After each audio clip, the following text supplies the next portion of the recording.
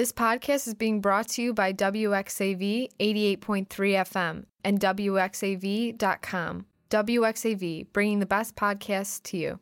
Support for this WXAV podcast is being provided by Bookies, new and used books. Located at 10324 Southwestern Avenue in Chicago, Bookies specializes in new and used books. Their selection includes new releases, bestsellers, and books that are out of print. For more information, please visit their website at bookieschicago.com. You can also find them on Facebook by searching Bookies Chicago or call them at 773-239-1110. Support for WXAV 88.3 FM is being provided by the Northwest Community Credit Union. If you live or work in Lake, Will, or suburban Cook counties, you can become a member of the Northwest Community Credit Union. For 80 years, the credit union has offered a comprehensive roster of financial products and services to help their members meet their financial goals. For more information on becoming a member, please visit their website at nwccu.com. You can also call them at 847-647-1030 or stop in at the Credit Union House on the St. Xavier campus across from the Graham School of Management. Hello and welcome to another episode of Awesome Albums here on WXAV 88.3 FM and WXAV.com. I'm your host, Caesar, and with me as always is Eddie. And Eddie, today we are talking about the sixth studio album from Queens of the Stone Age, Like Clockwork. Like Clockwork by Queens of the Stone Age, and came out in 2013, so not super old, but not super recent. No, their most recent effort was Villains, and before Villains came out, they released this album. And very noticeable, really cemented and sustained the band's placement in rock and in the music scene. Yes. One thing I've noticed with Queens of the Stone Age is that Josh Homme, the lead singer, always tries something new with each project. And that's something that I've always appreciated because a band's discography can't really get stale if you try something new every time.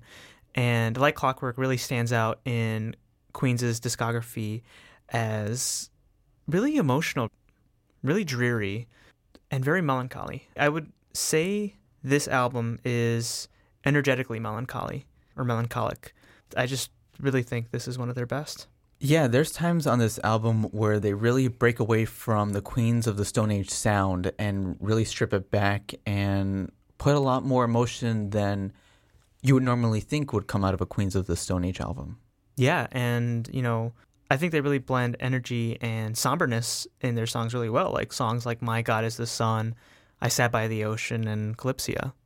And there's times on this album where they really pick it up and they're like super energetic and they still deliver on what made them huge. Yeah, great example, I Sat by the Ocean, One of their biggest singles from this album. Yeah, and definitely one of the most notable songs in their discography. Yeah. Josh talks about, sitting by the ocean, drinking a potion to forget somebody, but at the same time you have these, rocking guitars that you can just jam out to. But if, dig into the lyrics, Josh is upset. There's noticeable themes of depression throughout these lyrics. And, segueing to that, Josh's lyrics throughout this album are some of his best, some of my favorites. For example, like The Vampire of Time and Memory, another very melancholic song. I would say very vulnerable for Josh because, he ends a song with like, I feel no love and I feel no love. Or If I Had a Tail, tears of pleasure, tears of pain, they trickle down your face the same. Like, I love Homme's songwriting on this album. Yeah. Fairweather Friends, the first line on it is there anyone out there or am I walking alone? Showing us his vulnerabilities, and it comes off in all these songs. Yeah, very introspective and reflective for Josh. Mm-hmm. But let's get right into the track listing with Keep Your Eyes Peeled, a song that I think sets the tone. Very dreary. I really, really love the dark synths in this song. Yeah, like you said, it sets up the whole album for how it's going to sound, and it's very eerie, very Queens of the Stone Age. It's slow but heavy, but the parts in the song that burst out with a lot of energy are energetic, but they're self-contained in a way. You know what I mean? I agree. Like when he yells, "Wake me up," one of my favorite moments from that song. It's just funny. I'm going back to that energetic, melancholy feeling that throughout the entire album that really makes this album stand out in their discography. Yeah. And then of course, we talked about I Sat by the Ocean, the next song off of it. And like we said, it comes in at a good time. It's the second song, so people who are still trying to go through the album will have a song that they can easily recognize. And it still continues and builds upon the themes that they're building within the album. Yes. And then, we already talked about the Vampire of Time and Memory, but I just got to highlight, still amazing synth work in the Vampire of Time and Memory. Yeah, almost reminiscent, a little bit of like a Castlevania, Transylvania type sound in it, which fits with the theme of vampires. Right. But Queens of the Stone Age is really able to make it their own. And, highlighting the album cover, there is a vampire on the album cover, which I love that album cover, by the way. Just talk about that for a quick second. I mean, we have had covers like Lullabies to Paralyze or Rated R or their self-titled album that just didn't really stand out in a way. But I really like looking at the Like Clockwork album cover. Yeah, it's a real art piece. Yes. And really sticks out when you look at all their other album artworks. Yes, I agree. And then we move on to If I Had a Tail. It's a groove, but again, with very, very heavy guitars on the chorus. Yeah, and the transition from the last song into If I Had a Tail really works great with the theme of that this album is really connected. This isn't one of the only times that you see a song trailing into another one.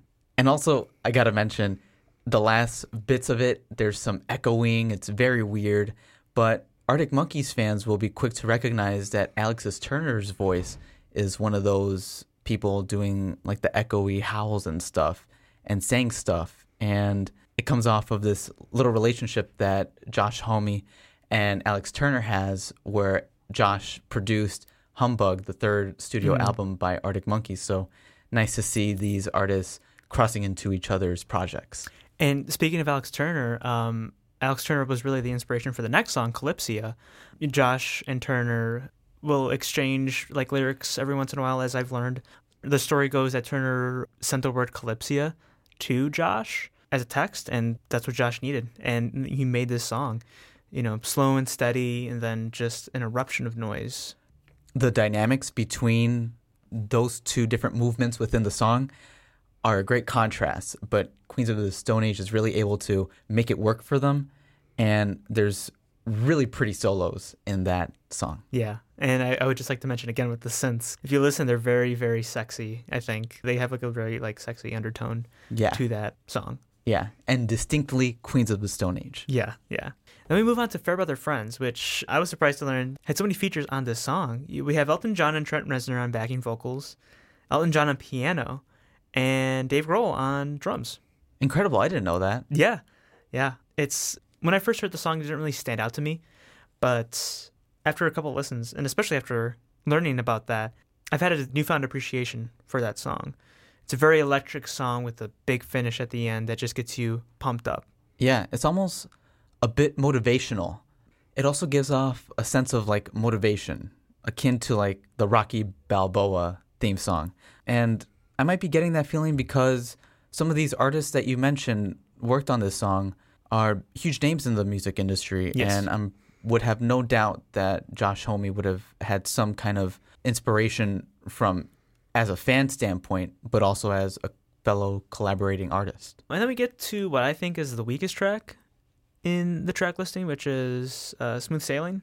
Not the biggest fan of it. I don't really have much to say about it, and honestly, it's kind of forgettable to me. It's just that there's so many different things going on with a bunch of instruments, and also it kind of makes sense that you say that. Earlier, before we started this conversation, we were talking about other albums, and you're not the biggest fan of Villains, the next Queens of the Stone Age album. Yeah. And yet I feel like this song can be taken and be put onto their next album, Villains, because the same style within the song can be found in other songs like Feet Don't Fail Me. Which is funny because Feet Don't Fail Me is actually one of my favorite songs off of Villains. But I feel like they kind of perfected that on Villains. And Smooth Sailing is a song that just didn't really grab me after all my listens of this album. And then we get to my favorite song on the album, I Appear Missing. And the story behind this song is that it's taken from the experience of Josh Homme when he was in a coma after a knee surgery that went wrong. And it is one of the darkest songs on the album. I mean, we have amazing guitar work on Up You're Missing, but I mean, just like listen to the lyrics. Deeper asleep, further down, the rabbit hole never to be found. This is my favorite chorus on the album. One of my favorite choruses in a Queens of Stone Age song, period. And it has a little bit of a groove to it. Yeah. And it features that typical Queens of the Stone Age sound. It does go on for a bit. It's about a 6-minute runtime song, but you telling me the story about it coming from Josh Homme's experience of being in a coma, it also makes kind of sense that is almost the ending song of the album, because in situations like that, so many things can go so wrong so fast that for Josh Homme to be writing about being in this in limbo place really brings some new perspective to the track. Yeah. And like I said, it was one of the only songs that when I listened to on first listen, it was just like eye-opening and it's pretty amazing. I personally think it's one of their better songs. And then the final song, Like Clockwork. The title track. After, we have that, like I said, energetic melancholy from I Appear Missing, winded down with a really sad piano ballad. It's a beautiful song. One of my favorite performances from Josh in terms of his vocals. Really heavy, but I feel like most of the album has been really heavy, either in guitars, vocals, lyrics, piano, like this song. But, at times it is very groovy, which I think, Josh and company find a great balance within this album.